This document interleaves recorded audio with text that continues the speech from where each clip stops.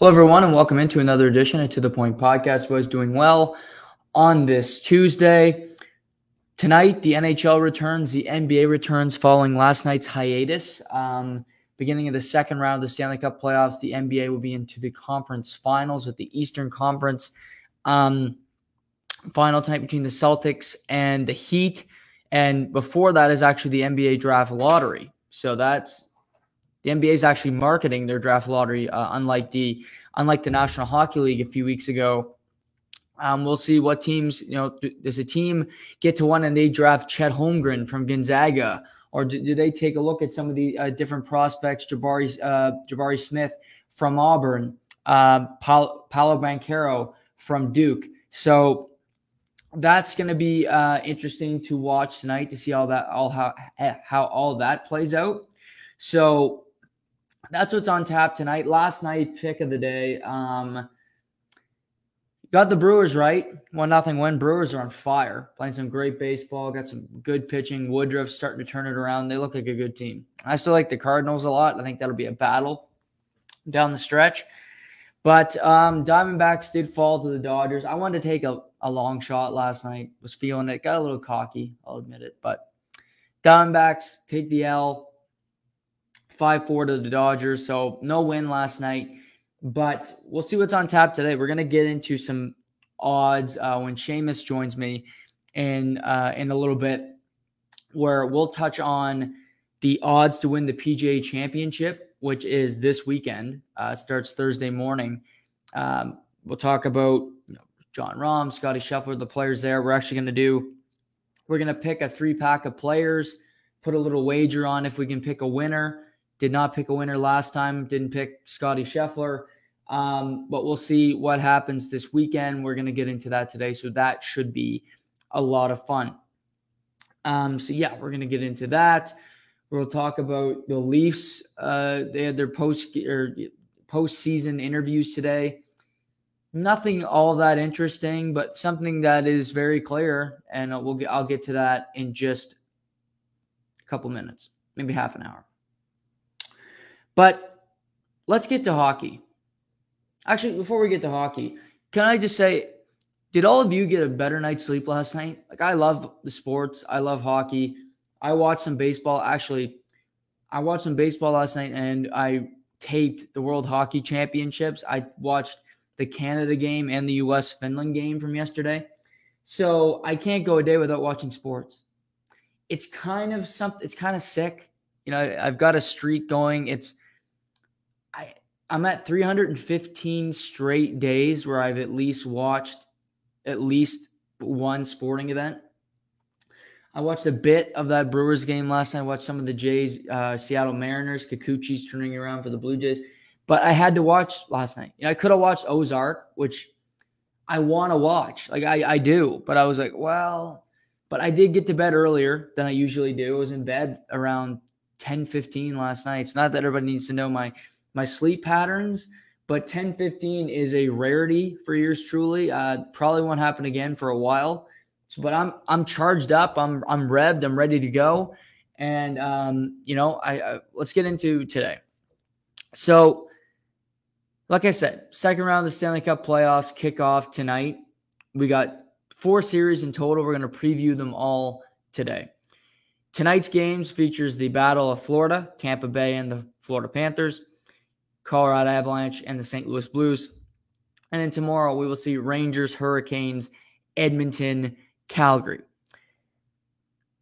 My favorite series out of all 4 of these, and it could change after watching one game, just how it's officiated, how it ends up going, could be a blowout.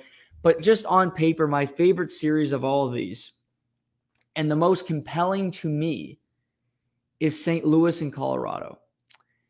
And the reason I say that is because the Colorado Avalanche are on a crusade for a Stanley Cup. The Colorado Avalanche have had one goal since the start of the season, and that is to raise Lord Stanley. That is to prove the doubters wrong, to prove to themselves that they are winners. They can close. They are the elite of the elite. Nathan MacKinnon said after last year's season that he's done nothing in this league. It's been nothing but a failure. Been in the league 9 years and he hasn't won shit. So And this season, this regular season, the first round of the playoffs, the Colorado Avalanche have looked like the almighty. They've looked dominant. They look like the Phoenix Suns in the NBA. But as I look at this series with the St. Louis Blues, a division foe, I think we might see the Colorado Avalanche fall into the same trap of the Phoenix Suns, where they're extremely confident. I think this team thinks very highly of themselves, which is completely fair. They should. They're a great team. But I look across the ice. I look at the opposition, and I believe the St. Louis Blues are going to cause the Colorado Avalanche a lot of problems in this series. And one of the biggest things for me is the center ice position, where you love MacKinnon, you love Kadri, but I believe the center icemen for the St. Louis Blues are tough, physical, extremely difficult centers to match up against because defensively they're very strong.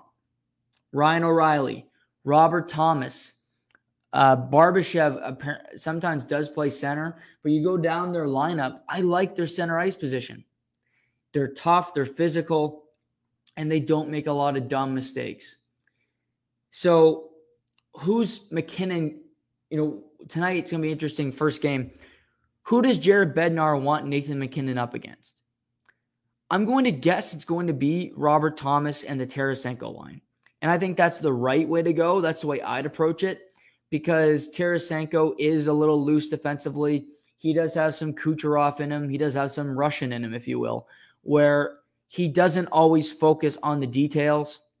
He doesn't always look at the big picture, and he can get just a little out of his head and just not make the smartest decision and worry too much about breaking out of the zone for an offensive chance when there is business to be done in front of the net. So that might be where you want to go. But Craig Berube is a very astute head coach. He's a Stanley Cup winner. This team plays hard for him. And although, like I said, Tarasenko has his flaws, Robert Thomas is a great hockey player. He's taken such strides this year. I always liked his physical game.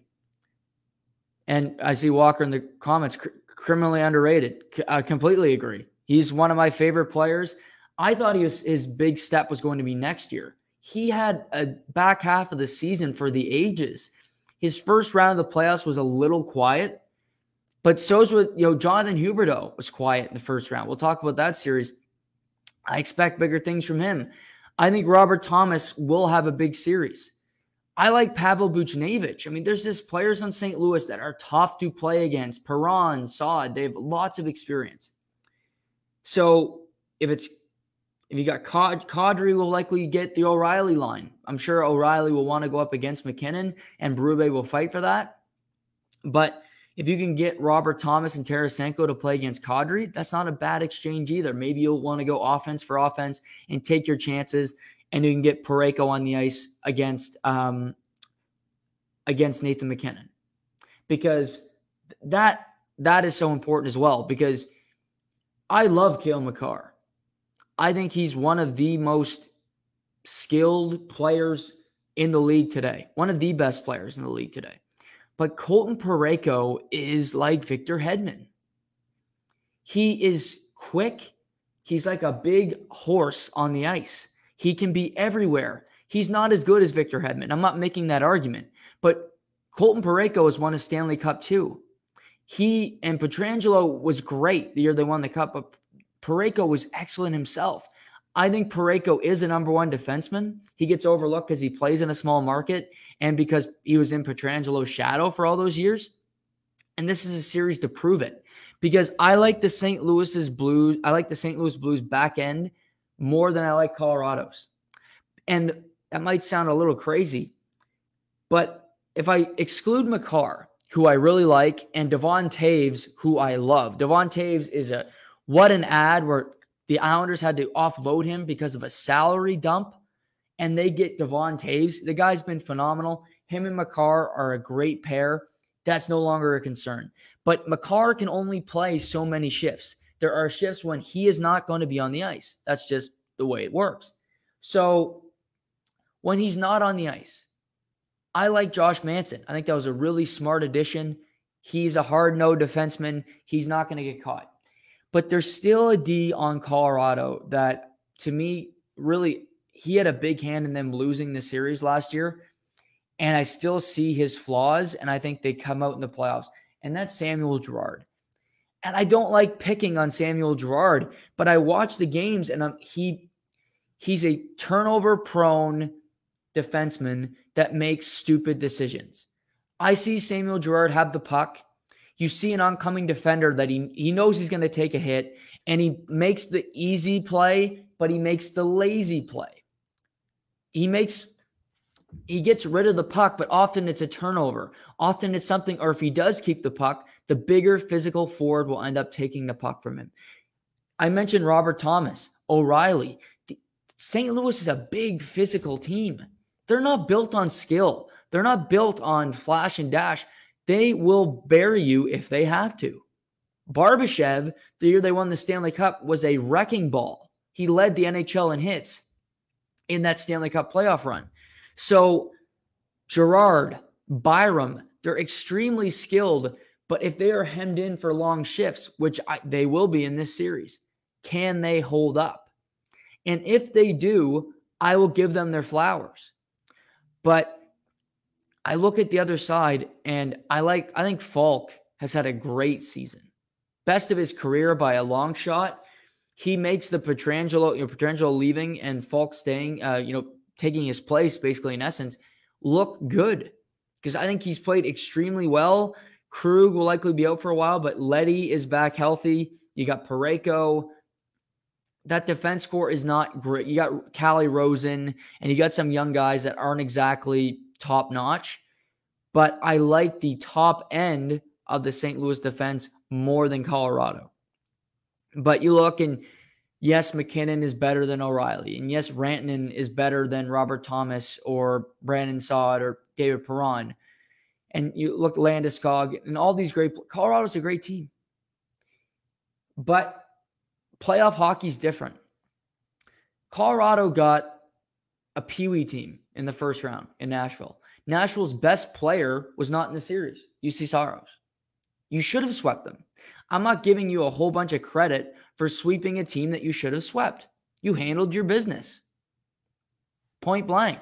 That's what you're supposed to do. You did that. Way to go. Let's move on. But how does this series go? In net.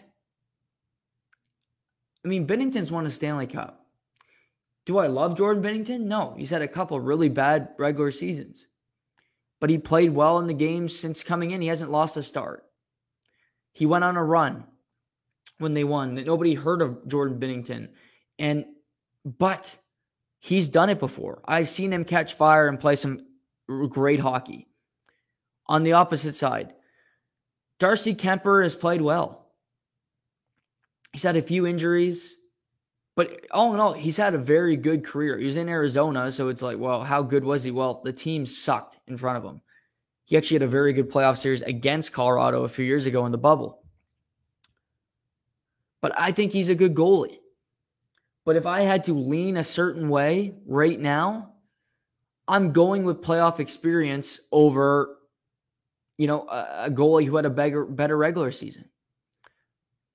Like Sergei Bobrovsky has won 2 Vezina trophies. Vasilevsky's only won 1, but I'm going with Vasilevsky.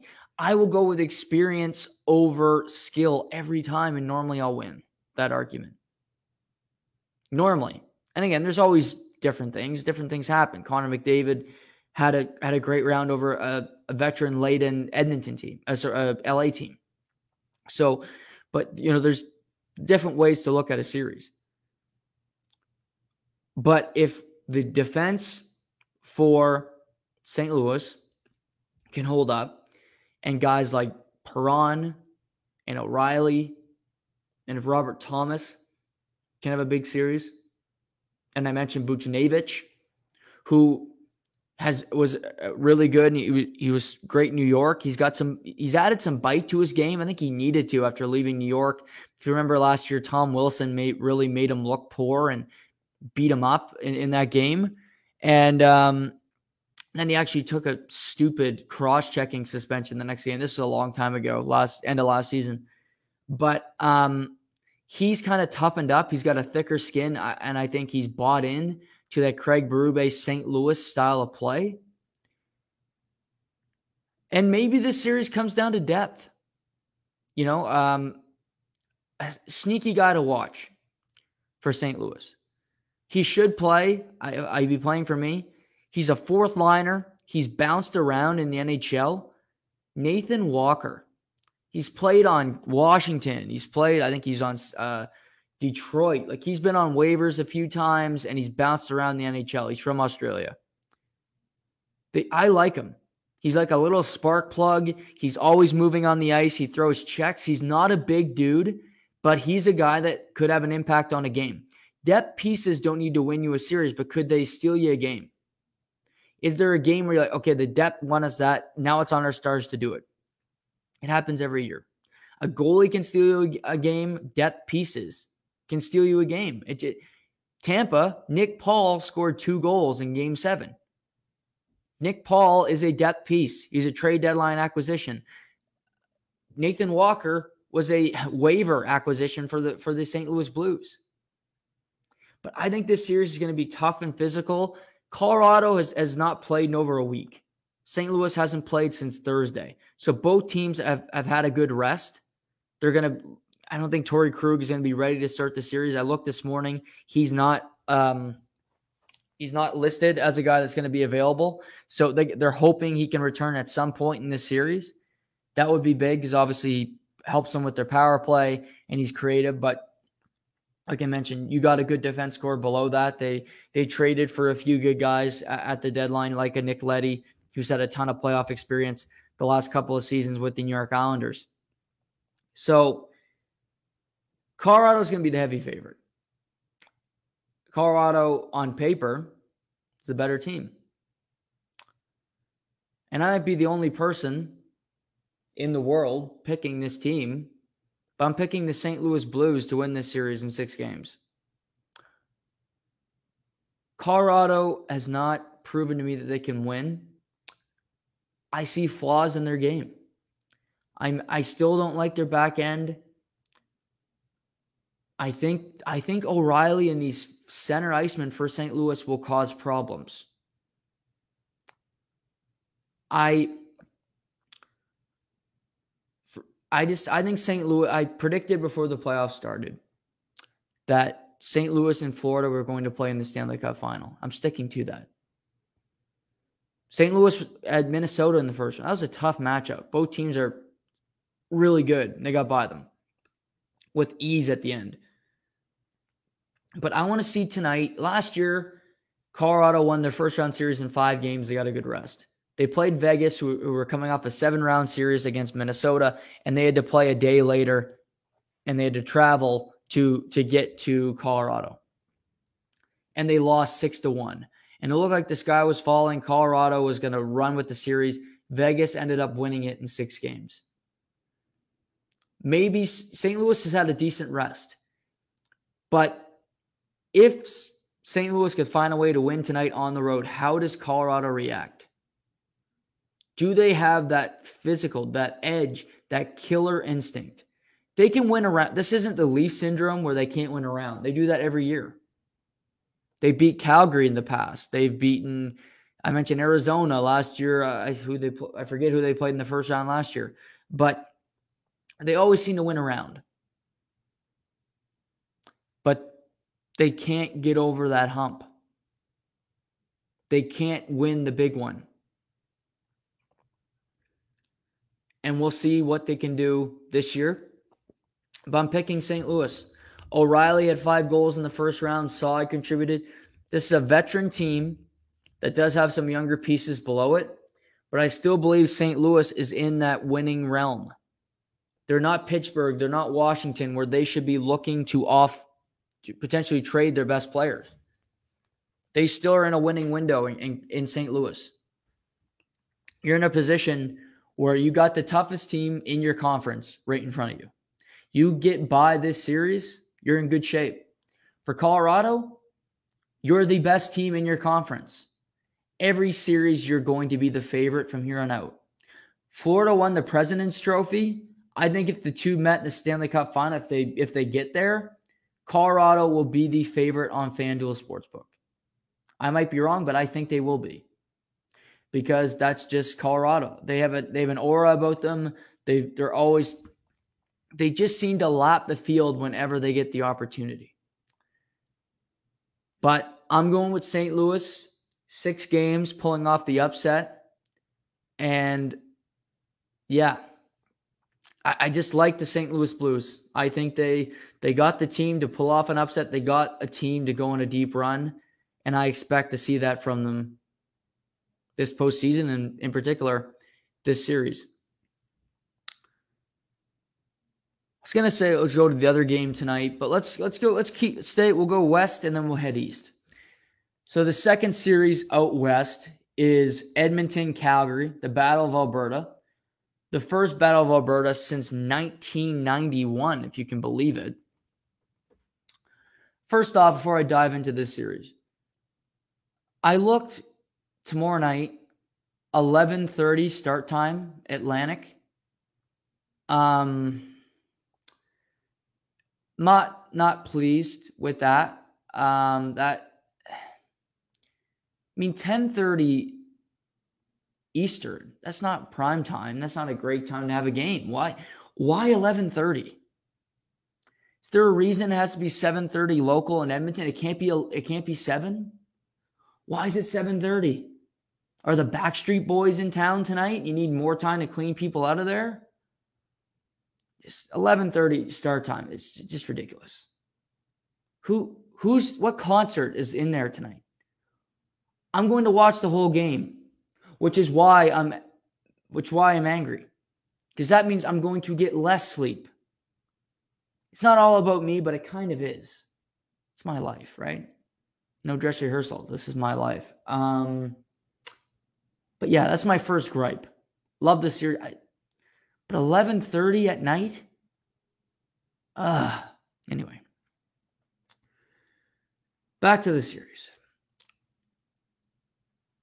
Connor McDavid was flawless. He was phenomenal. He was unstoppable in the first round of the Stanley Cup playoffs. 14 points in 7 games. And I think he willed that team to victory in games 6 and 7. He refused to lose. He refused to bow out again. And he just put his stamp on the series where he just said, enough. I'm tired of losing. I'm tired of the narrative of Edmonton being a losing sad sack franchise. We're going to win this game. And he did that. But he's walking into a new beast here. Edmonton should have beat LA, and I would argue it shouldn't have been that close of a series in the first round. It shouldn't have had to go to 7. It shouldn't have been a 1-goal game, and you put yourself in that position. So you get credit for winning, but it's also like, well, why did it take that much to win? So now you get the Calgary Flames, who get the same criticism for me. You're a better team than Dallas. I thought that series would be tight because Dallas is just a frustrating team to play against. They ran into a hot goaltender, Jake Ottinger. They were just a defense type team. They eliminated high quality scoring chances. They limited Calgary's top line, and it ends up going to overtime of a game 7, and Calgary squeaks it out. But Calgary got by that hurdle. They, like Edmonton, have had very little success in the playoffs. They finally went around. They get over that hump, and now it's just new beginnings. It's new horizons where you don't have to fret about winning a series. You've done it. You've gotten past that, and now you can look ahead and focus on the task in front of you. And to me, the biggest question mark, the biggest worry for the Oilers heading into this series is the Leon Draisaitl injury.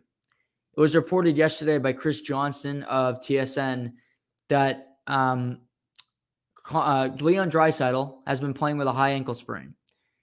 I don't know how he played in Game 7 with a high ankle sprain. Played 18 minutes. That's an extremely painful injury. Him skating around. And Game 1's tomorrow. I believe it's being discussed that he should sit out early in the series so that he can come back later more fresh. I don't know if they can afford to have him sit because the alternative is Ryan Nugent-Hopkins. But even with Draisaitl, we know he's injured already. So if you're playing in the series, what are you going for? You're trying to hurt Draisaitl's ankle more. That might sound barbaric. But if you played sports, if you followed sports, you know what I'm saying is accurate. So, I'll get to who I think McDavid's going to have to match up against, and we'll see what that center iceman can do against him. But Nugent Hopkins, what kind of impact is he going to have on this series? It could really make the difference, because even if Draisaitl's playing, he's going to need help because he's laboring. He's not at 100%. And Nugent Hopkins is a former first overall pick.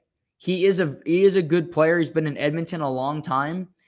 But Ryan Nugent Hopkins is not a game breaker. He's not a guy that's going to just change a game with his play. But he should be able to chip in. He should be able to step up and play a second line center role. The guy makes $8 million a year. He should be able to, in those big moments, step up and make plays. So that's an X factor, is how does Nuge play in this series? Who does he play with? Does he play center? Does he play the wing?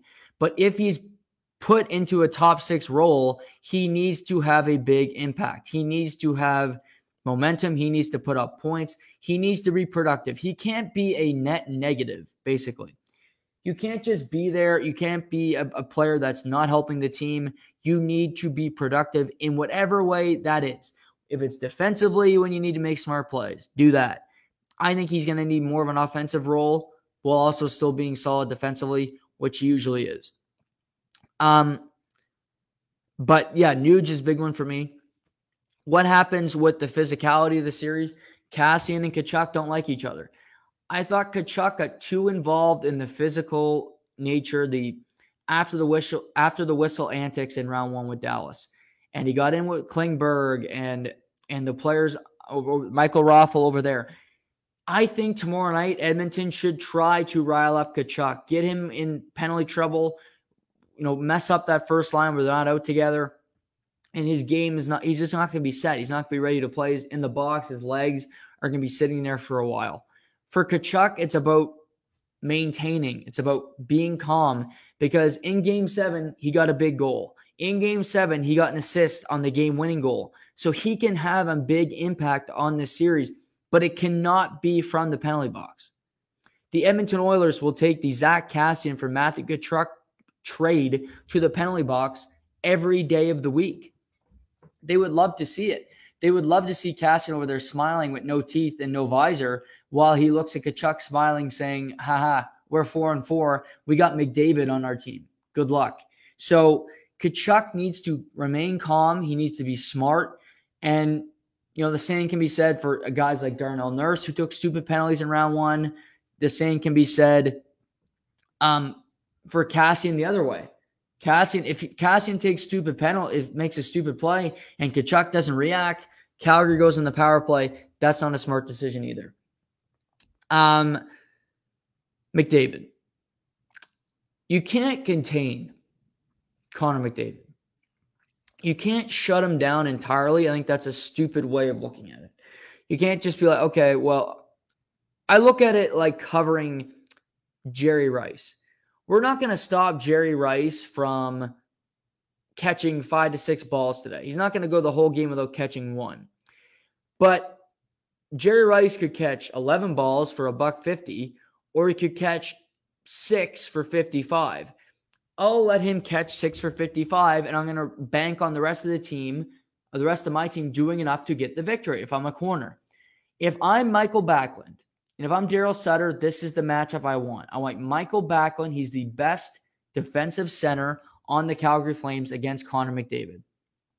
And on home ice, he should be able to get that. On the road, he'll have to work for it. I think Woodcroft would be fine if McDavid and co went on the ice against the Lindholm line, even though I love Lindholm defensively. But again, Gaudreau is on that ice. He's not great. Tkachuk can lose it. Even I think Woodcroft should try to fight to get McDavid out there against, the Lucic line, which is a slower line with Lewis and Richie at times, and that line. So that could be something you look into Foley. So But if I'm at home ice, I'm Daryl Sutter. Michael Backlund is the center I trust the most when it just comes to being defensive, because you don't want Elias Lindholm to have to worry about Connor McDavid the whole series, because he's not going to be productive offensively. It's like asking your best player in the NBA to guard the opposing team's best player. You only have so much energy. You only have so much in the tank, and eventually you're going to run out, and then you're sitting there saying, well, I need you to score, and your best player is on the floor wiping sweat off because he's completely out of gas. So Backlund needs to be the guy to contain McDavid. And like I said, the aspiration should not be, let's keep this guy completely off the score sheet. Let's keep this guy a non-factor in this series, because I just think that's a stupid mentality to have. But if you can say, okay, tonight Connor McDavid is only going to have 1 point tonight. If he finishes this, if it's a 7-game series, he finishes with 7 points. That's a win, in my opinion. Because yes, that's a point per game, but also if McDavid is only scoring, contributing 1 goal a game or 1 point, if he's in it for 1 goal from the Oilers, I don't think they have enough guys to have a big impact, to score more than maybe 1 other goal in that game. And with Markstrom and with the Flames, with the firepower they have, I think you're going to win most of those games. So that's the way you have to approach it. And this is on Backlund. This is on Mangiapane. This is on that whole line to be structured well, to play good defensively. And the big question is, what defensive pair do you put on? Zadorov and Gudbranson would scare me, because they're great when it comes to physicality, but both of them are very slow. They're not the fleetest of foot. I think you go with Hanifin and your number 1 defense pair. Hanifin, I think, had a really good season. Rasmus Andersson continues to get better, and I would ride with that from the start. The Backlund line, and then you got Rasmus Andersson on the point with Noah Hanifin to go up against Connor McDavid and co. There's obviously, it's not just McDavid. You got Evander Kane on the line, who had a great first round, and Kyler Yamamoto or Zach Hyman. They seem to flip those guys every couple games. But that is the way I'd approach it. And see what you can do. But I mentioned McDavid. You got the top line. What kind of success? What kind of contribution do we get from the depth from both teams? Because in the first round, Calgary struggled to get scoring from their depth pieces.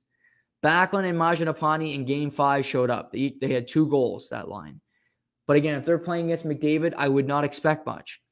But Toffoli, he needs to bring something to the table. I think that back end can be asked to do more when it comes to producing offense. There needs to be scoring from the more Calgary Flames forwards.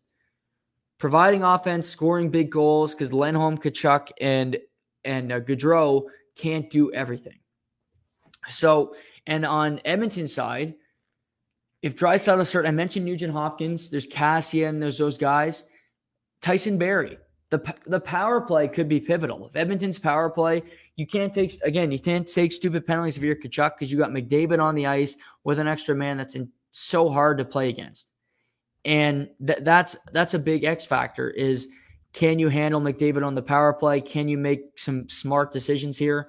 That's what I'd look at. But I think the depth, Archibald playing and guys like that for Edmonton, can they score a key goal late in the game to keep it close, to keep it honest? That's something to keep your eye on as well. And before we move on from this series, Mike Smith. Which Mike Smith do we get? Do we get Mike Smith in Game 7, where Edmonton played really well in front of him, but he made the saves that he had to make, and they won the game? Or do we get Mike Smith in Game 5 against LA, where he was letting in some of the ugliest goals I've ever seen? The 5-hole wide open for some odd reason. Letting just stinkers go by him, lowering his glove and letting it fly by his right shoulder. Mike Smith doesn't have to be better than Jacob Markstrom per se, but he needs to be at his best. He cannot have a complete drop-off, because Jake Ottinger was fantastic in round 1 for the Dallas Stars. He kept them in the series. But Jacob Markstrom was also fantastic himself. He's a fantastic goalie. He's nominated for the Vezina Trophy. So, Mike Smith, what do you have? What are we going to see from you game in, game out? Because I think Markstrom's going to be good in this series. He was good in round one. I don't expect to see a dip from him. And it's another interesting storyline because you have, Markstrom could be an Edmonton Oiler in this series.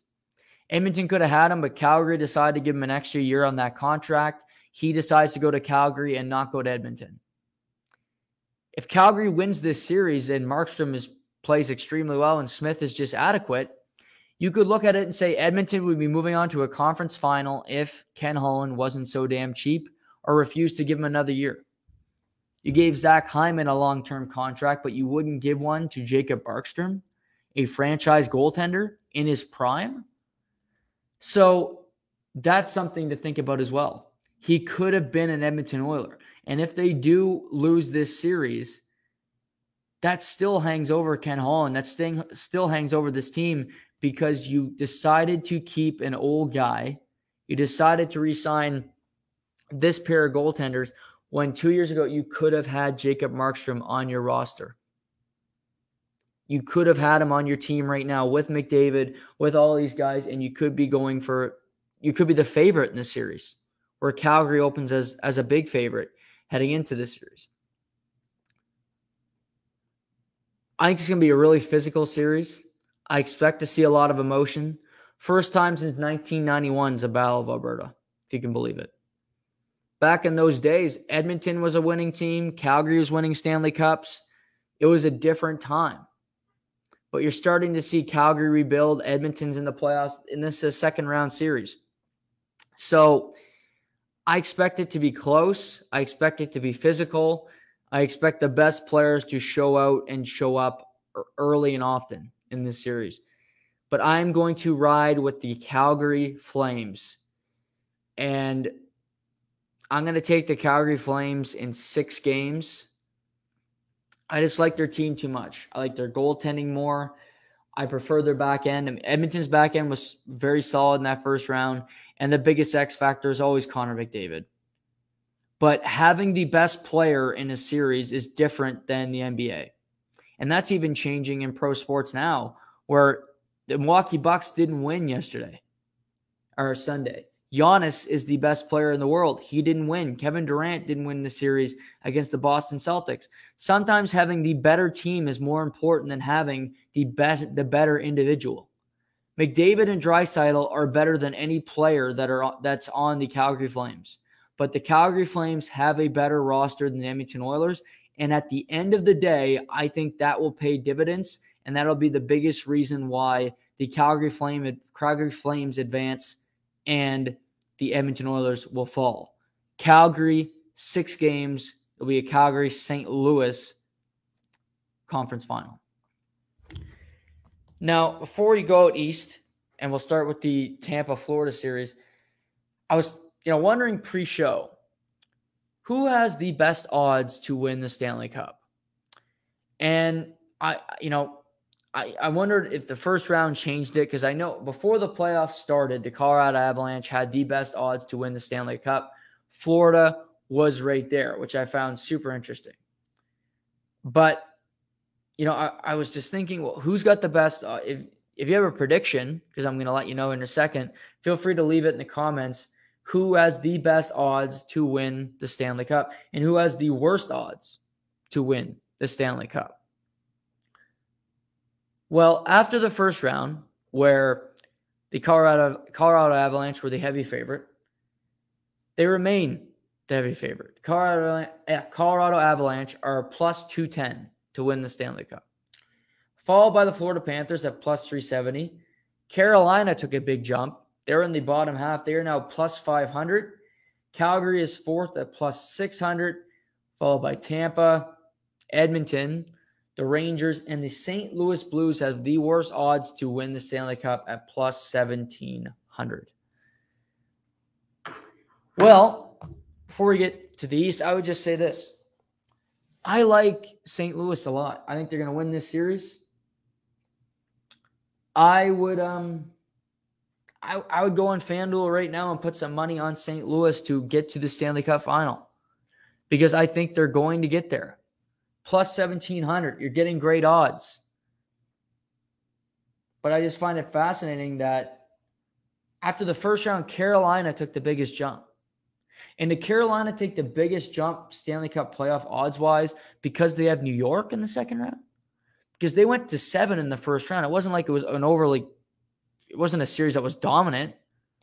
Really, the only first-round dominant series was Colorado, and you could argue the next closest was St. Louis, where they really took care of business against Minnesota.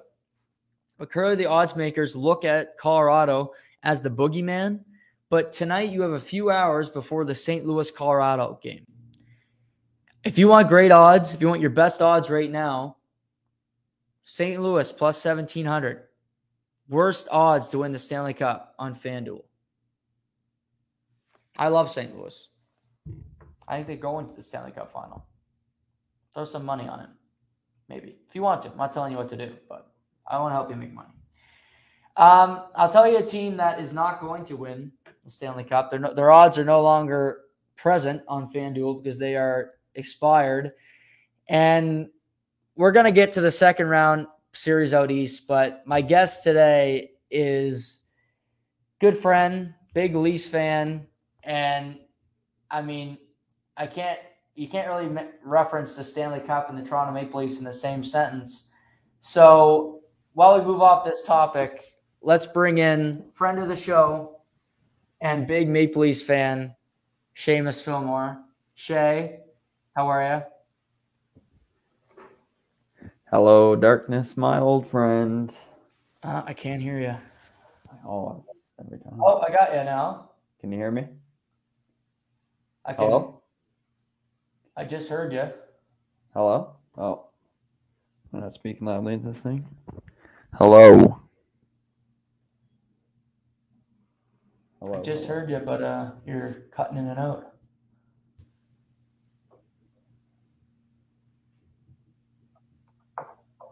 Hear me now? Maybe unplug your earphones. Can you hear me now? No. It's funny because audience can hear him. Hear me now? Just a sec here. Can you hear me now?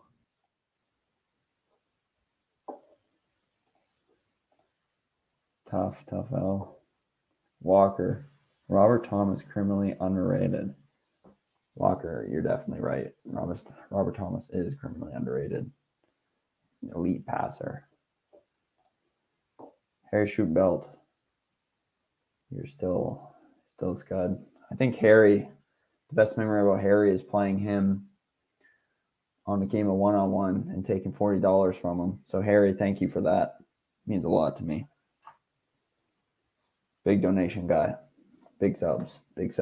Thank you, my friend.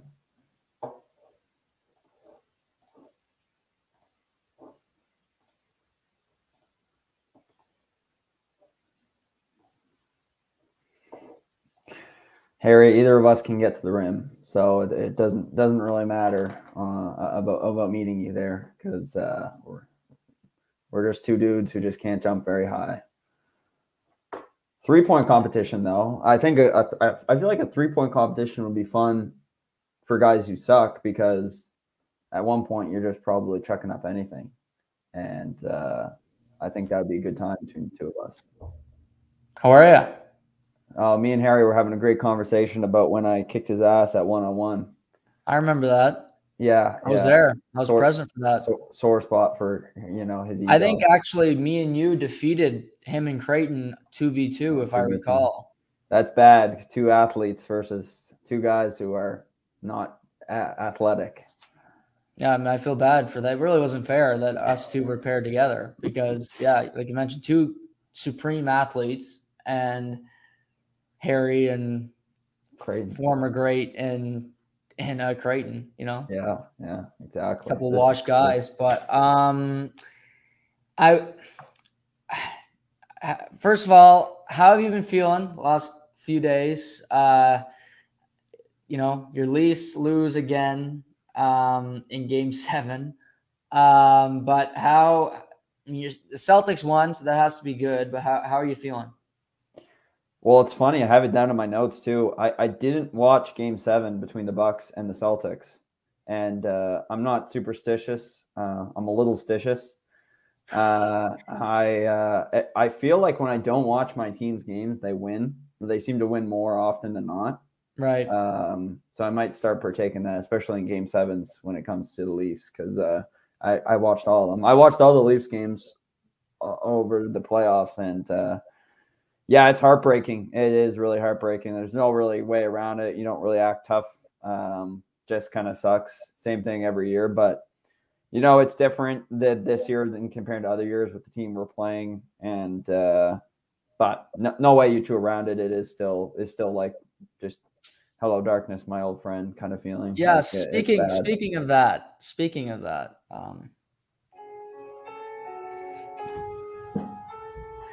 just gonna let this play for a second as we remember.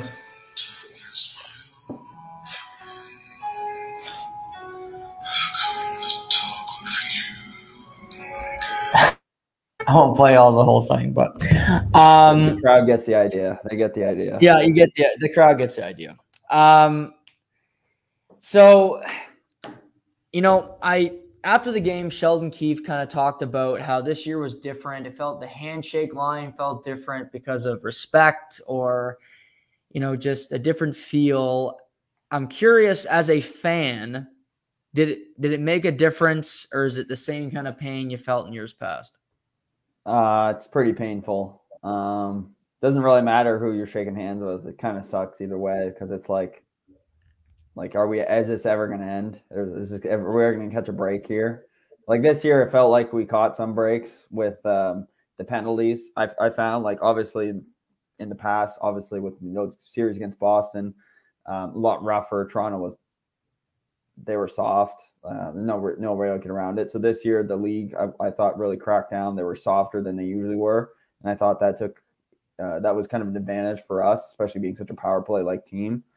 And yeah, still couldn't capitalize on that. And when it really came down to crunch time, Tampa was just an all-around better team. So kudos to them. Should the Leafs make any big offseason changes? Yeah, I think they should get rid of William Nylander. I don't think Dubas, like, there's such an old school mentality, like it's not working, analytics doesn't work.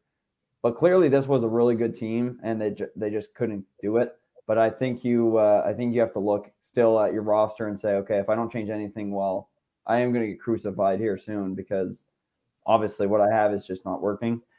I think you trade William Nylander for John Gibbons from Anaheim. Really? Okay. I thought about this a lot. Yeah, there needs to be a change. It needs to be in that. You need an elite goaltender to play in that. And Nylander is as good as he is. His time, I feel like his time has just expired. There's a lot of people who want him out. There's a lot of lovers of him, and I understand that too. But there's a need for a goaltender, and obviously we have to switch something up in their top nine because it just can't work anymore. Yeah, because it's crazy because Campbell didn't have a bad series whatsoever, but right, being an unrestricted free agent, I'm not willing to pay him more than 3.5, maybe. Like that 4 number I would not get to. Yeah. Like that would be my cutoff. Like I'm not paying him $4 million because he played well in the post, no doubt about it. But he's also a guy that could be Freddie Anderson 2.0, where he's injured every other game, and then you have Wall or Jerry Shalgren making starts down the stretch as well, which is just as problematic. Yeah, I agree. I really like Campbell. There's a lot of people who don't, which I don't understand why. There's definitely some highlights to his game. I thought for a guy who never really was on that center stage, he was pretty composed for a lot of it, especially on a lot of times when it's, tough 5-on-3 and they're getting peppered with shots, and he made some really big saves. But at the same time, yeah, injuries just keeps popping up in my mind. And Gibbons is a guy, Gibson, I guess I keep calling him Gibbons, is a guy who usually plays most throughout the year and is pretty solid all around. I would say he's obviously paid a little bit more than the average goaltender, but I think if it came down to the playoffs, I think he'd play really, really well. And yeah, that part of that's getting rid of Mrazek's contract, though. I think that has to go. And I think you can't like maybe throw that with the combo with like a Sandin or something that's going to be, a pick probably you're going to throw in there to get rid of it, but something to a team that's, I'm trying to think of a crappy Arizona. Like Arizona, maybe a Seattle will take that, if they were trying to switch up their goaltending, which wasn't great this year either. So you try anything, right? You got to get rid of that contract, though. That was a bad signing. How about Giordano? Do you bring him back? If I were him, you think about retirement, right? Like he's 37, 38. I don't know. He still played pretty good, and I thought there was things he did really well. But obviously, you're at that age where if he comes back for this Jason Spezza and says, you know what, I really like the atmosphere here. I love the motivation. I want to play. I want to win a cup in my home province. Then yeah, you can do that. But yeah, I wouldn't be going out and paying him $3 million. I wouldn't give him the Ryan Suter deal that he got in Dallas this year. That's for sure. Yeah, no, I think if it's cheap, I agree with you. If it's cheap, I'd bring him back. But you can find as good of a defenseman on the open market, right? I thought his two worst games of the series were 6 and 7. Unfortunately, Game 6 in particular, he really struggled. And again, it doesn't help that his D partner is Justin Hall, who I expect to be gone as well. If he's not traded, that city will burn for that one reason alone. That interference call might have been like it honestly felt like Boston 2013, like that kind of vibe, like right that game 7. It's quite a it's quite a thing. All right. I feel like it'll leak. I guess so. Jesus. We'll look at that later. Look into that later. Yeah, I mean, it's a really good team. But again, like Matthews is great, Marner's great, but they don't have that killer gene. That's something they don't have, the closer gene. We always talk about that in the NBA, and I look at it and I'm like, they can't close. Like Nick Paul was the closer for the big Nick Paul, who is ugly as sin and skates like a bucking bronco, found a way to have more of an impact in that game than Austin Matthews. Austin had a really good series, but game 7, money's on the table. You got to score a goal. And he didn't this year, and he didn't last year. So you kind of have to look at it in the big moments at the big boys as well. Absolutely, yeah. And like Tavares had a really, really good game 6. Obviously, he scored 2 goals. But yeah, I mean, at the end of the day, game 7's where you're solidified as a hero. You think of Justin Williams, you think of Corey Perry. Those guys are game 7. They're game 7 worn, and obviously that comes. And it's not like now, like these guys have played in 3 or 4 game 7s, so it's not like they don't have the 5 in a row. Like you've been there. You need to learn from the mistakes you made. And you have to figure out different things that you can do, because obviously whatever Austin Matthews was doing in game 7, it couldn't be enough. And it was kind of clear from the first period that he wasn't just going to get it done. So you had to switch it up. When he was hitting and going all over the place in Tampa in game 6, I was like, okay, this is great. This is what we need. But yeah, like that, it just highly disappointed, obviously. I'm sitting there watching, and like all my friends are just trying to console me, basically like, oh, it's okay, buddy. And I got Dawson texting me. He's like, go Tampa. As soon as the game's over. I was like, okay, well, at least you're honest. I love it. But no, it's okay. I'll get over it. I mean, it's your Celtics won the next day, so that was a good little boost. Yeah, I was pretty happy about that, and it wasn't like that was a close game either. Like almost a 25-point lead. Yeah. So hopefully, they take it along. I know we're going to get to the conference finals here soon, and chat about that. But there's a lot of there was a lot of pluses, obviously, and it's this is the first year that I really thought about this, and my brother brought it up. both my favorite teams were playing the past champions. Toronto played Tampa, and obviously Boston played the Bucks. And I'm thinking, well, they both did really well. Obviously, one came out a little higher than the other, but at least they were both comparable. And every time Tampa gets on the ice now, that's all I can think about is like, oh, that could have been us. That could have been a little bit, that one step or that one thing that we could have done differently in one of those two games, Game 6 or Game 7. Well, you're going to be vindicated because the Celtics are going to win the title. I hope so. I don't want to say too much because like I said, I'm a little stitious, but yeah, I think there's a lot of really good things going on in Boston. And what makes me happy about looking at the series is health. Obviously, Kyle Lowry, he's been dealing with health issues throughout the Philadelphia series. And now there's like 4 or 5 guys who are questionable kind of game time decisions for tonight, Juggy. So, what do you think that does for Miami? Does he think the big guys pull together and get past them, or? I got Celtics in 6. And I don't know if you recall, but I said after the first round, I was going to tell you the Celtics are winning the title. And after they lost Game 1, Milwaukee beat them. I was a little put off. But I stuck with them. I thought the Celtics would win this. I think they're winning the title. And I think the Celtics are in a good position to win this series. They might not win tonight because they're probably spent. They played a lot of basketball. I think tonight will be a tough one for them to win because they've played a lot lately. And even like Al Horford was just passing up shots on Sunday. I think the guy's legs are just spent. So he might need a couple games to kind of get back into the swing of things. Right. But Jimmy Butler's a great player. But I think the Celtics have 3-4 guys that can guard him. Like Tatum doesn't have to guard him the whole game because you can throw Jalen at him. You can throw Smart at him. Even Grant Williams can defend him at times. So it doesn't have to be one guy the whole game. And I would focus on Jimmy.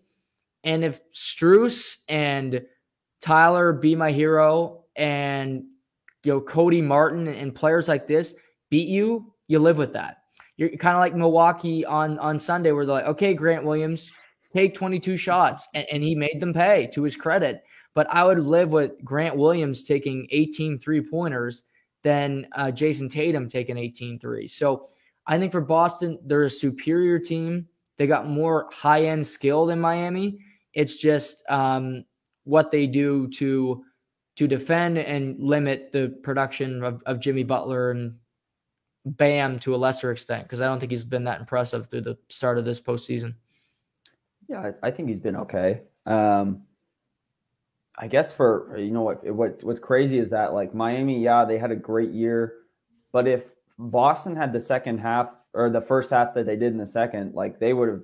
They'd be the 1 seed by a country mile. Yeah, like that's what's crazy to me is like they just got so hot and they stayed so hot for so long. It was, if they just keep that up and like, there's no diss to Philadelphia and there's a diss. Trey Little Young, but Miami hasn't really played a strong team yet, in my opinion. No, like it's not like they play Kevin Durant. It's not like they play Giannis Antetokounmpo. Like they have got pretty lucky with their seedings, and now we're going to give them their first real challenge. Like it actually now they know that too, and I don't think they're a dumb team. I think Eric Spoelstra, if anyone in the league said you could get Eric Spoelstra over the head coach you have currently, I think you'd take it. I think there's very few teams that would be like, no, I wouldn't take him because he's an unbelievable coach. But at the end of the day, it really is just going to be Jimmy versus Jason. And I'm excited for that matchup. And those are the two last guys. We talked about it. We both had them for the finals MVP. So it'll be interesting to see. I think you might be right with Jason going, if he gets to the finals, there's probably a good chance he'll win it. Yeah, especially if like I said, if the Celtics win it, which I think they will. I like my chances of winning that little draft bet with you. I have the Celtics in 6 as well. So you are picking the Celtics. That's good. Yeah, which I haven't done probably in the last 2 series. So they probably lose this series. You had the Nets beating finally picking them. Yeah. You had no faith in your team. You had the Nets. Yeah. Well, I said the Leafs were going to win too, and it came back to bite me in the ass. Yeah, that was the one thing I was pissed off about. I had the Leafs. That was my only wrong pick of the first round. I would have been 8 for 8 if it was. last time I bet on them. But how about the other series, the other Western Conference final? You got Dallas and Golden State. Interesting series where let's just touch on Sunday night for a second. Oh. Have you ever seen a more pathetic, a more lethargic effort in a game 7 than the Phoenix Suns gave to us on Sunday night? I don't think so. I've only ever seen one game in the 50s, like in the 50-point range, and I thought that was going to be another one. And yeah, that was pathetic. And it wasn't like, Ayton played really good or Miles Bridges played. Like, they all played poorly. It had to be nerves, right? Or do you think it was, I don't know, like that's the only thing I can think of. They were nervous and they choked, but they're clearly they're not like a first-year playoff team. They've won the conference final last year. Yeah. So what happened to these guys? Yeah, I don't know if they just came unglued or what, because it was even weird because on TNT before the game, Charles, who loves Phoenix, picked Dallas to win the game. And he goes, I'm rooting for Phoenix, but I think the Mavs are going to win. And I thought that was really interesting because maybe there's just something out there. I mean, you look at DeAndre Ayton. I don't know if you've heard after the game, he got into it with Monty Williams on the bench because Monty Williams accused him of quitting. He only played 14 minutes in the game, and they got into a verbal altercation, but they just looked like they had no fight. Like Luka had the first 8 points. He was having a great time, just making every shot. He got Ayton in the pick and roll, and every time he just basically got to the free throw line, nailed the shot, and he'd smile, go down the floor because he's just like, what are you guys trying to do? But I don't know what happens with this team because Ayton's a restricted free agent. I don't know if they want him back.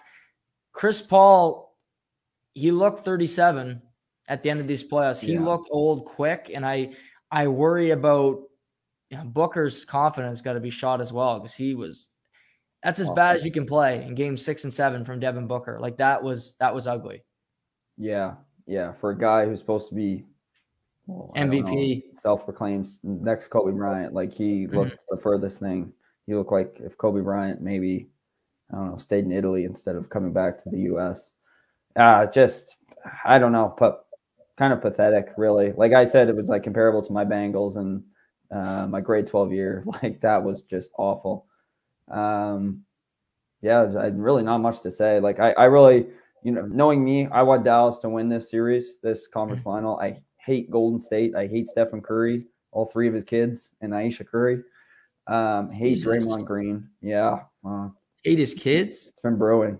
That's my just kidding. I don't really hate his kids. Normally, that's my job to hate kids. No, I took a page out of your book. Yeah, I stripped that one out of your black book there and said, fuck these kids. Yeah, but no, I really want Dallas to win just because they have that same vibe as they did in 2011.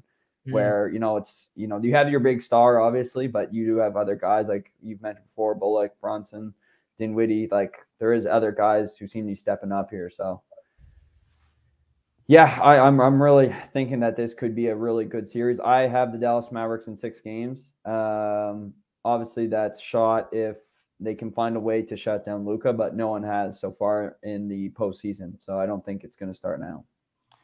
What do you got? Walker says, any of you two want to join me on the Mavs bandwagon? There's a couple seats left. No. No? Thank you. I'm not joining a bandwagon because I don't root for teams to win or lose. But this series was super hard to pick who was going to win because Golden State wasn't all that impressive despite – and I like Draymond Green. I think he's an interesting cat, but I like him. I think he's going to guard Luka for most of the game because nobody else can. He probably can't either, but he'll try his best for spurts. Finney Smith is like the new Sean Marion, where he's really good. Even Bullock is great defensively. I'm going to take the Mavs in 7. Okay, one more game than I have. But so you're on the Mavs bandwagon, though. Well, I'm not on the bandwagon, but I think they're going to win. for the series, I should say. Yes, but they're losing to the Celtics. Yeah. Celtics no. Larry O'Brien. Your drought's over. I'm telling you. Yeah. No, it's going to be really good, and I think a key success factor. I keep thinking too, like if Ja Morant didn't get hurt, and this was the battle of like Ja versus Luka, that'd be so cool. I keep thinking of Right. that for some reason. But this is the battle of generations. Here's the greatest team of the 2010s versus perhaps The next big thing. the next big guy and the next big team coming into the 2020s, and that's Luka and Dallas. But yeah, Kevin Looney is going to be a key part in this. If you look at his stats, 22 rebounds in that last clinching game against the Grizzlies. Yep. If he gets offensive rebounds and kicks them back out for open threes, like I don't know how Dallas will be able to win that, like doing that. So they need rebounders in there. Yeah, if Draymond and him can get boards, even Wiggins at 11 in Game 6, if he could do that, because Powell is not a big center, I think they could take advantage of that, especially if Golden State goes small with Draymond at the 5, he'll have a tough time guarding anybody on the floor. But I think we'll see a lot of small ball in this series because I don't think Powell will play much against this team. But yeah, Walker, you're quietly sneaking on the Mavs bandwagon. I'm not. I just Dirk's no longer there. I was on the bandwagon when I was on the bandwagon. I was a fan when he was there because he's my favorite player of all time. But let me ask you this. If Luka gets to the finals and loses to the Celtics, which he will, is he the second best player in basketball?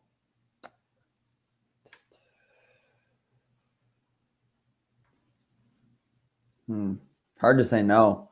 I almost want to say Jokic is right there, but yeah, he probably is. He probably is the second best player.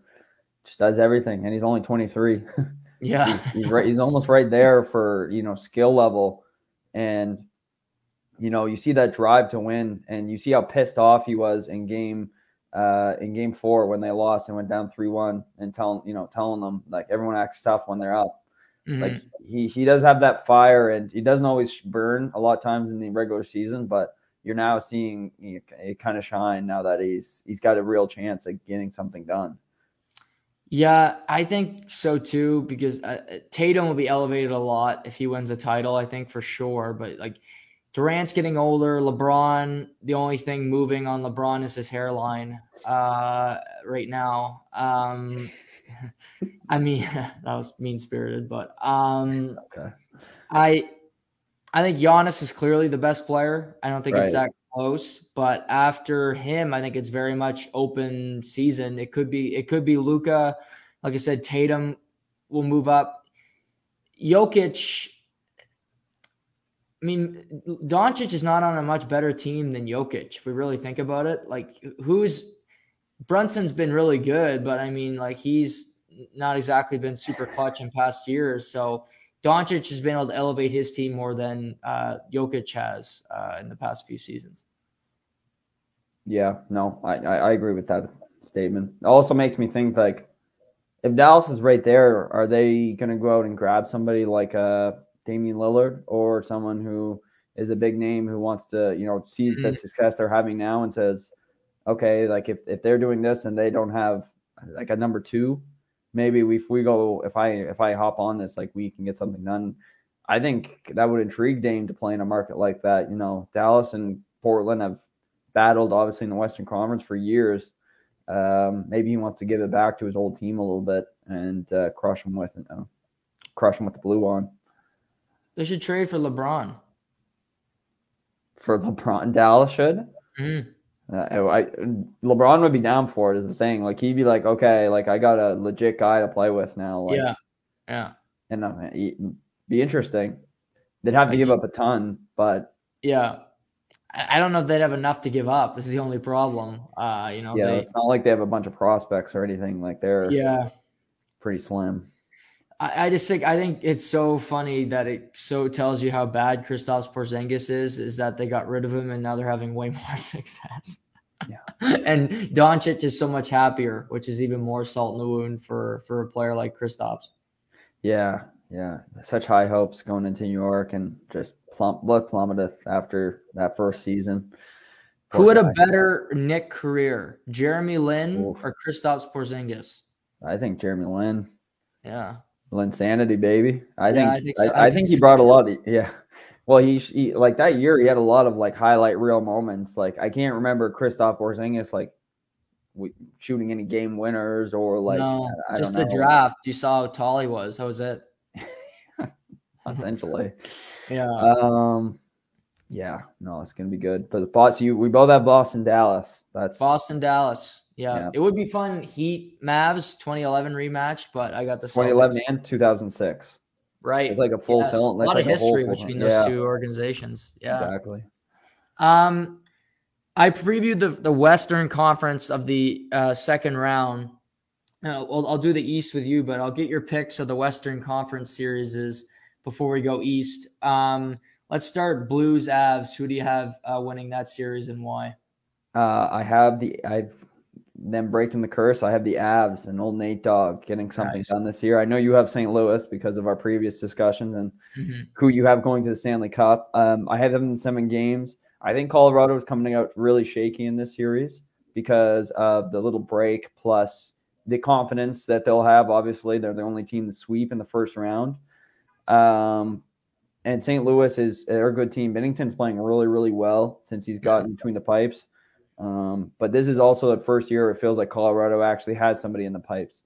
And Darcy Kemper is just doing his thing. He's not, he's not Jake Ottinger, he's not Markstrom, he's not Bennington, but he's playing okay. And all he has to do is stay solid and let his team kind of win with their offense. So it'll be a really, really good series, and this is probably the series I'm most intrigued and excited about. Me too. Because St. Louis, just like you, I think St. Louis is a fantastic team. I think Ryan O'Reilly had an unbelievable, not just like, okay, I think he had an unbelievable series against Minnesota. He had 5 tucks. But on top of that, he was great playing against the best players on Mini. So this is going to be really, really exciting. Yeah, I think this is like you. This is my series I'm most looking forward to because I think it's gonna be a really fun series to track.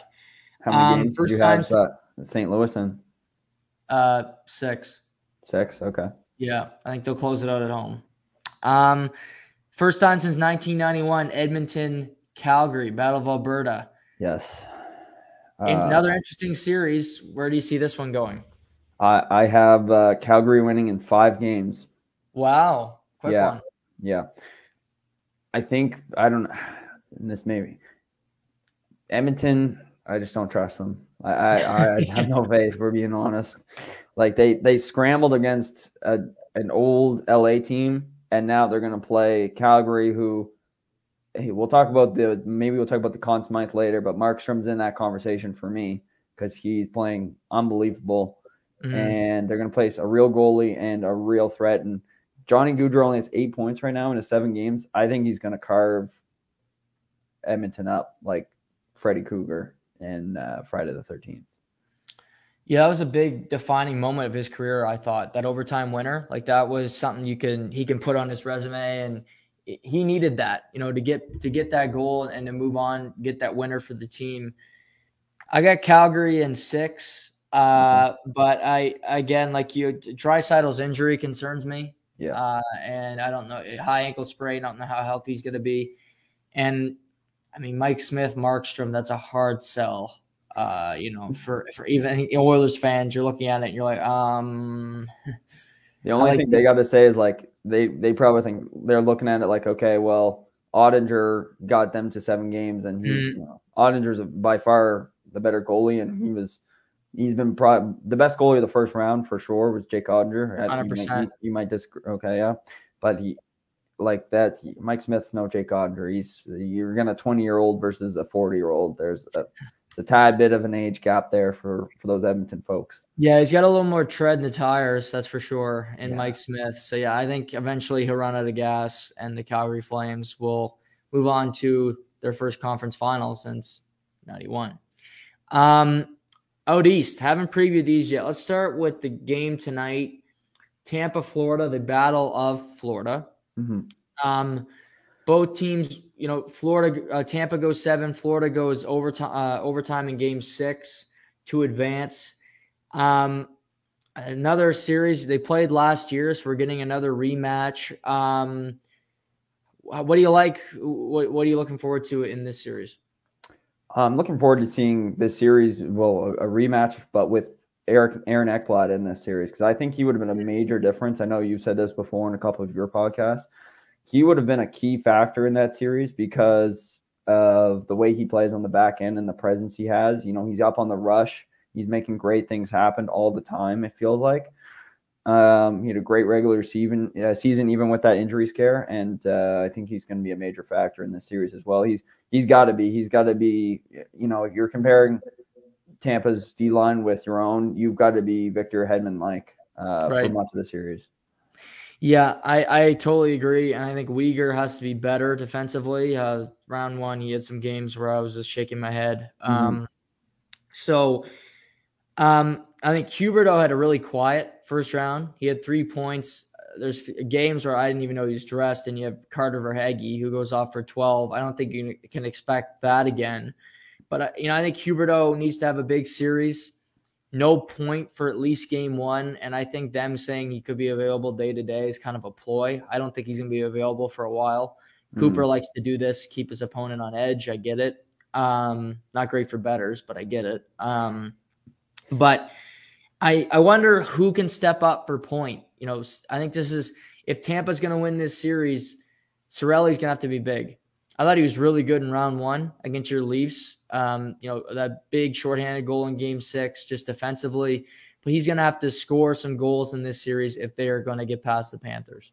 Yeah. And Point, even though he wasn't fully healthy before he crashed in the boards, he was still really good. Obviously, huge goal in game 6. That's without being said. But yeah, no, I think Cirelli's got to be there. I think Killer, Alex Killorn, he's also got to elevate his game. I thought he was quiet at times during that series.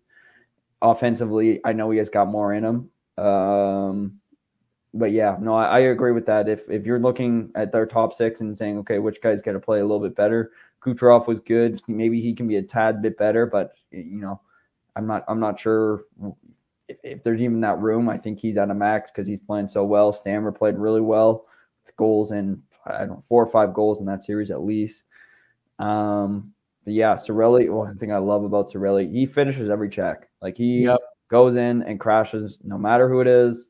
You know, I've seen guys on the Leafs, they don't want to hit Hedman because it's Victor Hedman and he's 6'6", and they don't want to touch Eric Cernak because he's 6'4" and he's a fridge, literally. But you know, it doesn't matter for Cirelli. He'll do that and he'll just be a warrior. So yeah, that's what he's got to do. So getting inserted into the lineup, who's the guy? Like someone's got to play in Point's position. Who's getting on that 3rd, 4th line? Yeah, I was looking at that all day because I wasn't sure if it was going to be because Paul is already playing. Obviously, he's a guy they picked up at the deadline. They got Belmar in the lineup, and I couldn't. They weren't really saying much because their line rushes. Apparently, there's nobody covering the team because it wasn't on Twitter, so that was helpful before the show today. And I don't. It might be his name's. I'm losing his name now, but I mean it's going to be a big step down, obviously.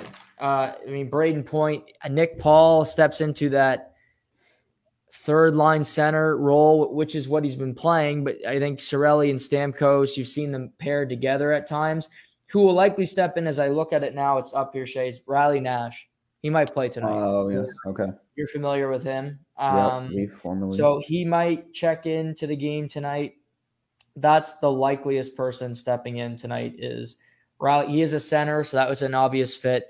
So you go Stamkos, Cirelli, Big Nick Paul, and Riley Nash. Or you can go put him on the wing and keep Belmar at center. And Belmar, I thought, had a really good, decent series as well. Yeah, he did. Yeah. And I mean, that 4th line, they did exactly what they did do. They stirred the pot every time. And Belmar had a really big goal. I think it was in game 2 or game 3. But whenever Pat Maroon, whenever they went up like 3-0, you blinked and it was 3-0, and you're like, okay, well, I might as well turn this off because it's useless. That being said, who do you have in this series going to the conference final? I think I know, but My biggest concern for the Florida Panthers is goaltending because you got that monster for Tampa Bay who only got better as the series went on against the Leafs. His last 6 elimination games, he's allowed 1 goal, which is just absurd. I mean, it's crazy. But I'm going with Florida. I picked them before the season. I'm not going to back off that. They're my Stanley Cup winner in the preseason. So I got Panthers in 7 in a war, and they just find a way to squeak it out over the defending champions. And I'm not all that confident, but no Braden Point hurts the team a lot. And I think Huberdeau is going to have a series to remember, a defining one for him, and Florida will do enough to get by. Yeah. If he pops off, it's you got to think it's going to be Florida. Their offense is just too much. Giroux was great the first round. Yeah, he was. Yeah, he was. I agree. He really stepped up in those games. I mean, Carter Verhaeghe was obviously their best forward. 2 OT winners, I think, right? Yeah. In 3 games, like that's insane. And they faced a little diversity too. Like I'm going to get into New York and their diversity they faced in the first round, but being down 2-1 is like it's got to be somewhat nerve-wracking, and then to ring off 3 straight is pretty impressive. And especially, like I said, 2 of those games were in overtime. I have Florida in 6 games. I think they're going to be the ones to break this. Like, I don't know how you call it. I call it a curse almost, but it's not really because it's a good thing for Tampa because every time they lose a game, they win a game. Kind of an end of an era. Yeah. So like if they can snap that, I think they have this series no problem. And I think they'll win the first game because of Tampa went all the way. I think they need to win tonight, quite frankly. I think Florida needs to win tonight. Yeah, and I think they can too. I think they'll come out of the gates, and I think they'll play warm. And I think without Point, I think they have a real shot at least winning tonight. And then hopefully, you got to ask for 2 in a row. Like look at the Leafs. The Leafs probably thought, oh, like we'll win every other game and we'll get to game 7 and win, and that didn't work. So you don't want to repeat history. Rangers Hurricanes last series. Both teams win a game 7 to get here. Rangers in overtime. Hurricanes win a 3-2 game where Max Domi of all people was the hero, 3 points in a game 7. Who do you like here? I have the New York Rangers in 6 games. I'm not going with the favorite, or at least not going with the favorite in every series. What's that? You're not going with the favorite in every series. No, because I mean, like right now, obviously, if you go with Carolina, that's the number 1 seed. That's the number 1 seed in every division that are supposed to go, which I mean would be interesting to see. But the Rangers, like I said, they face a little diversity. They were down bad in that first series, and they pulled through the depths of hell. Obviously, they got really lucky. Sid got injured, and they didn't have to face that monster. But regardless, they still came back. And in game 7, I thought they played really well. I thought they snapped out of it, and their big guys just kind of flourished, which is what you needed. So I think this should be a really, really good series. I think Carolina is also strong. I think if Slavin can get by, this, I think he's got a great chance at looking at a Conn Smythe, in my opinion, because he's up there in points and he does way more than just score points. You already know. Yeah, that's for sure. This one was tough because I look at the Hurricanes. They're so good on home ice. They're the only team in the first round that won every game on home ice, other than Colorado, but they played 2 of them. When you look at, they played 4 games at home, they won all 4. And game 7 was the game that was the closest, but it's still a pretty comfortable win. Every game they played pretty well at home. I think that crowd gives them a big jolt, and I'm not a big home ice guy anymore, but they seem to be the only team that really makes it work. The Rangers. I like the Rangers' high-end talent, obviously, more than Carolina. You look at Zibanejad and Kreider, even my buddy, who I've nicknamed Shower, Artemi Panarin, I don't think he had a great series, but he had a great moment. Yeah. Shesterkin's the X factor, because Shesterkin got better as the series went on. As much as I like Antti Ranta is a backup goaltender, and I haven't heard a word about Freddie Anderson. There's nothing. I haven't read a story. I haven't heard anything. I think they I gave try up to on cover him. things as well as I can. The guy could be in Cancun for all I know. I don't know what the hell this guy's doing. All that being said, if Hurricanes can win home ice, obviously they're going to win the series. But I think if Zibanejad and Kreider can get away from playing Jordan Staal, and you can get Svechnikov and Aho not being as dull as they were in round one, and I think the Carolina power play is another big concern because it was abysmal in the first round against the Bruins.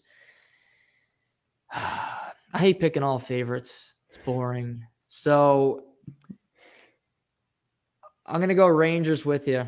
Okay. And I'm going to go – you said Rangers in 6. I'll take Rangers in 6 as well because I don't think you're going to win a Game 7 in Carolina. Yeah, that was a that was It's a loud tough in one. there. They're passionate, Carolina. Yeah, they don't have much. They don't have much to cheer for, but they got this, so good for them. I think this will be a really, really good series. Obviously, New York they got to play a much tighter game, I think. Yes. But ultimately, I think fundamentals are terrible. It's my biggest worry about them.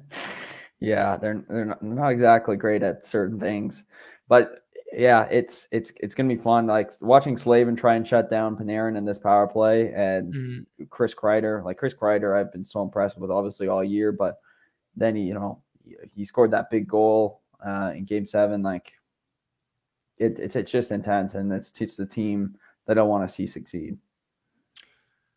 I just got a new development. This is great news. Tomorrow night's Edmonton-Calgary game has been switched from 11:30 start to 10:30. They knew I didn't stay up that late to watch the game.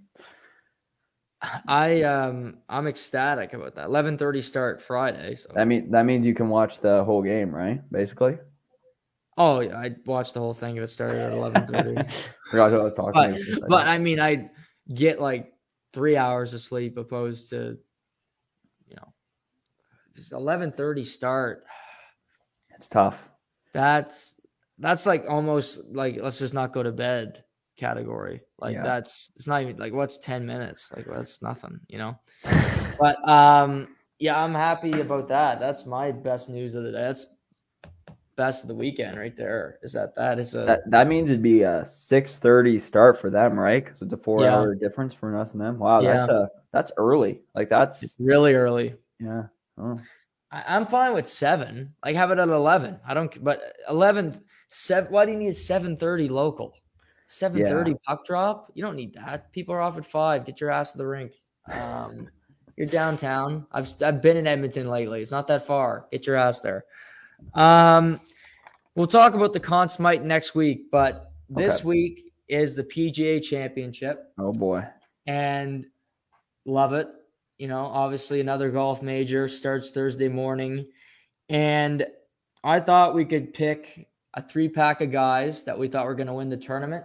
Before we start, you'll get the first pick. And before we start naming guys, on FanDuel right now, I looked it up before I went live today. Best odds to win the tournament, you got Jon Rahm at plus 1,200 alongside Scotty Scheffler.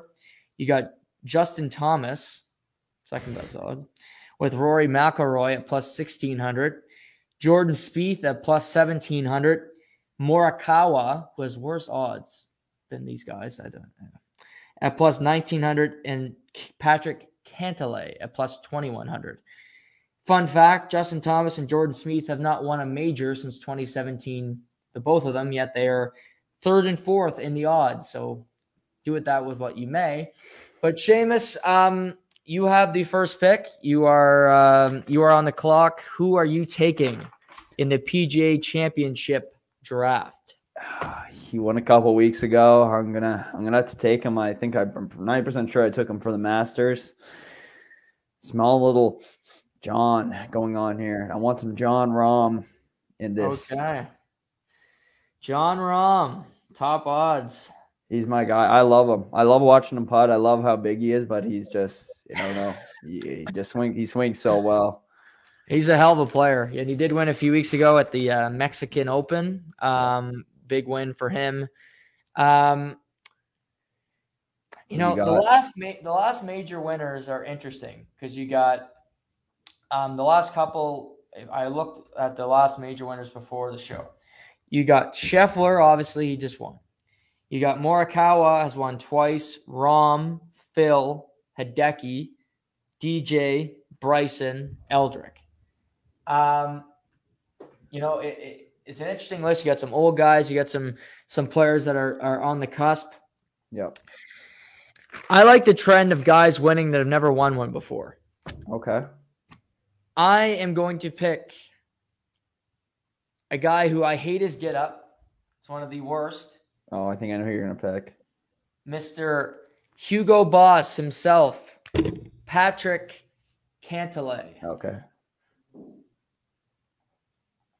Patrick Cantlay. He's a guy who is playing really well this year. I really hope for success. Even for him to get, if it's not a major, if he gets one this year, I think it's a step in the right direction. He needs it. English, right? What's that? He's English, or is he American? Makes me less like you're on the clock. Second pick.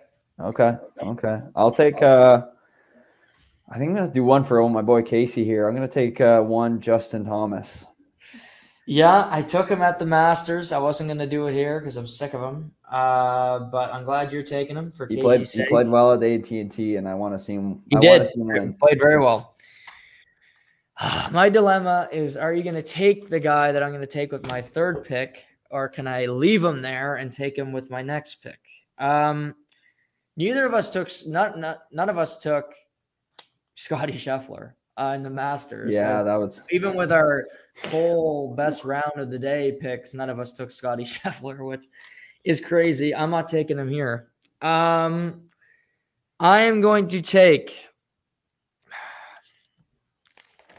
Colin Morikawa. You were gonna wait too, weren't you? Nope. No, he's not your third pick. Okay. Hoping he's still there. Okay. Now I'm trying to think about who you got on the clock. Okay,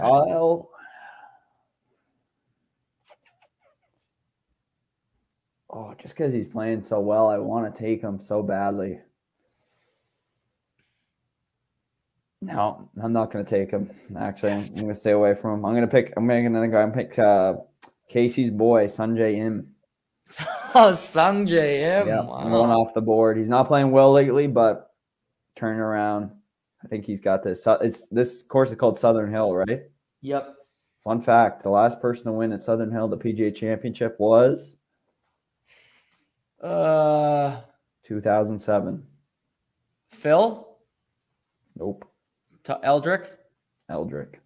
Yeah. Big shocker, eh? It's like that's tough.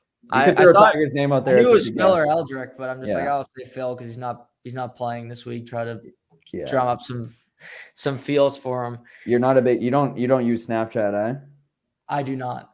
Okay. And just Snapchat. I was playing golf this weekend. I had the KPMG hat and sent a little snap out to a couple boys saying, I said, "Don't worry, Phil. I'll take it from here."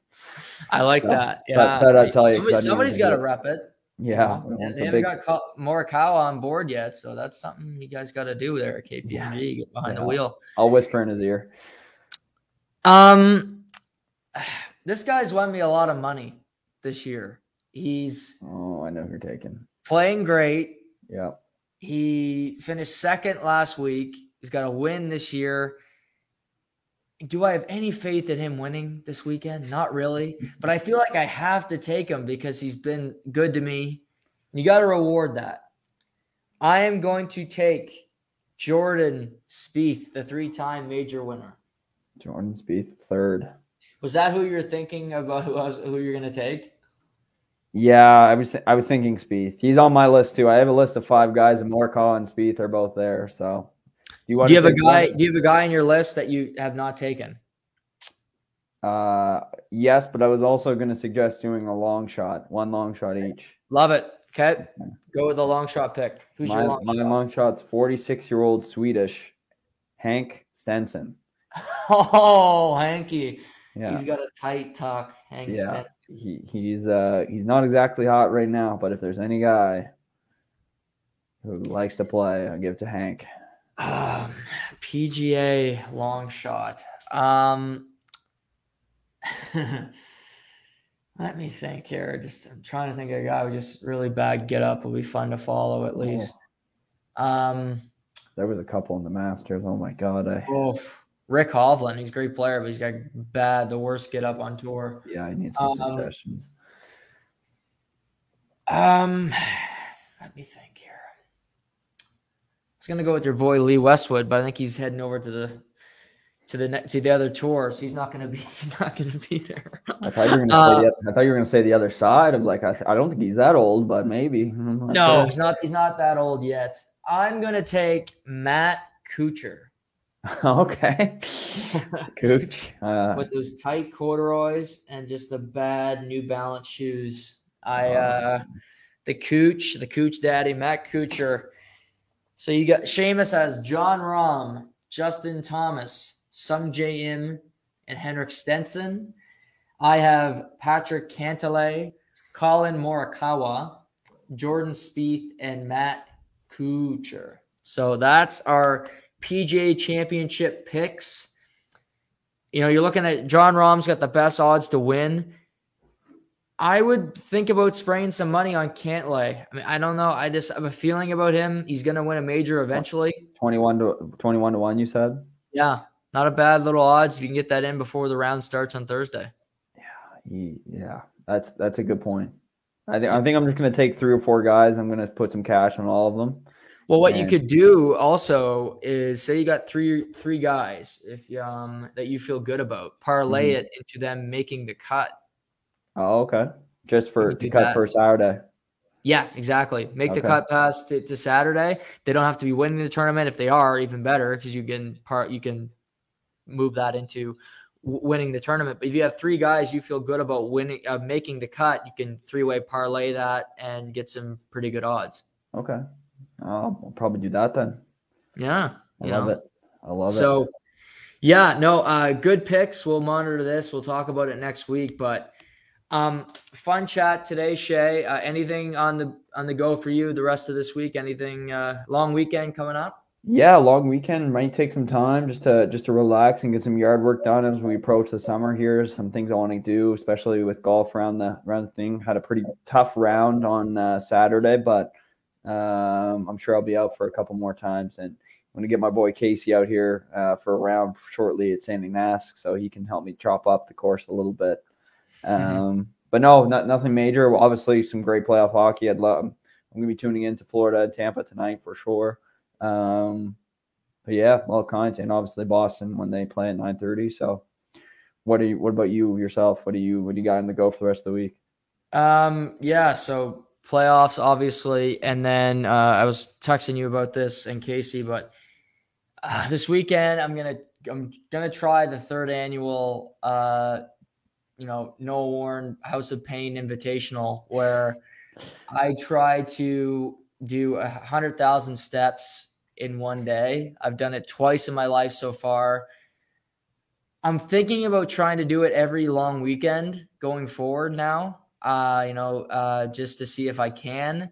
But I'm thinking I'm going to start Friday night at midnight and do it all day Saturday. That's my plan right now. So because you've done it twice now, what's the approach, or what do you do differently on the 3rd round that you've not done in the positive or the last 2? So I'm doing a lot of steps from today from really Sunday, last Sunday until Thursday. Friday I'm going to do less because I found in the past my legs are spent. Okay. But I'm doing at least 40 to 45,000 a day, every day this week to build up. Get to like halfway there, and then once I get, I might even do. I'm thinking tomorrow I might try to do 55 or even 50. If that's doable. Okay. So yeah, I basically hydrate a lot. Make the most of the first couple shifts that you do.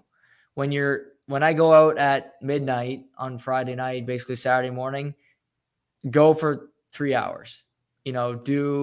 Make the most of it, because as you get deeper and deeper in, it gets more and more difficult. So as your legs are more fresh, take advantage of that. So that's what I've learned. Strategy. Okay. Yeah. So Okay. I love it. That's what I'm going to try to do it this weekend. We'll see if I can accomplish that. Okay. Any other guests coming on while you're pumping the legs? We'll see. I'm still kind of working on some stuff, but there'll be lots to talk about this week with the PGA and with the gambling angle and everything. It should be a busy week here on the podcast. Okay. Shoot me a message if you like anyone this weekend, because you've been hot lately, the last month or so. So I need some cash. Yeah, Saturday morning I'll shoot you a text about I love this for people that are listening. I love guys to finish in the top 5. You can just bet on that. They don't got to win. If they do win, you get better money, obviously, but you get top 5. You have a guy that's like 20th or 18th and you feel like they're going to catch a heater.